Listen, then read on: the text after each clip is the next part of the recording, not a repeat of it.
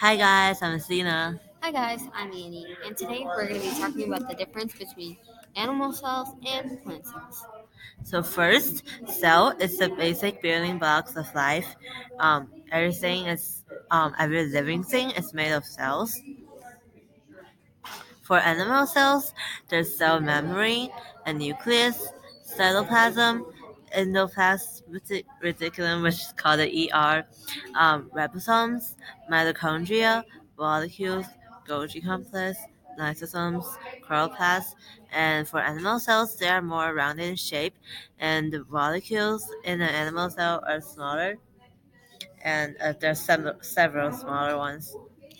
And for plant cells, there are cell membrane, cell wall, nucleus, the cytoplasm, the the ribosomes, the mitochondria, the vacuoles, the Golgi complex, the chloroplast, and plant cells are more rectangular in shape.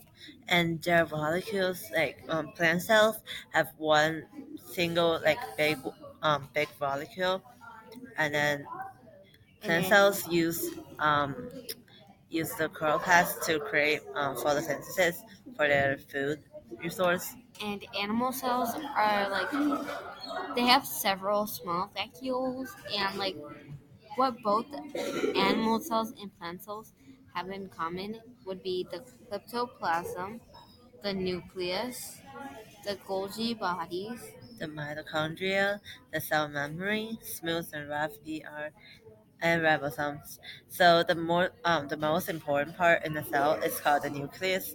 It's also called the brain of a cell. It controls everything in the cell, like how all the resources get in and out. And for plant cell, there's a cell wall. It's used to protect the plant cell, and yeah, that is it. and that's the difference between animal cells and plant cells. And what they have in common. So bye. Bye.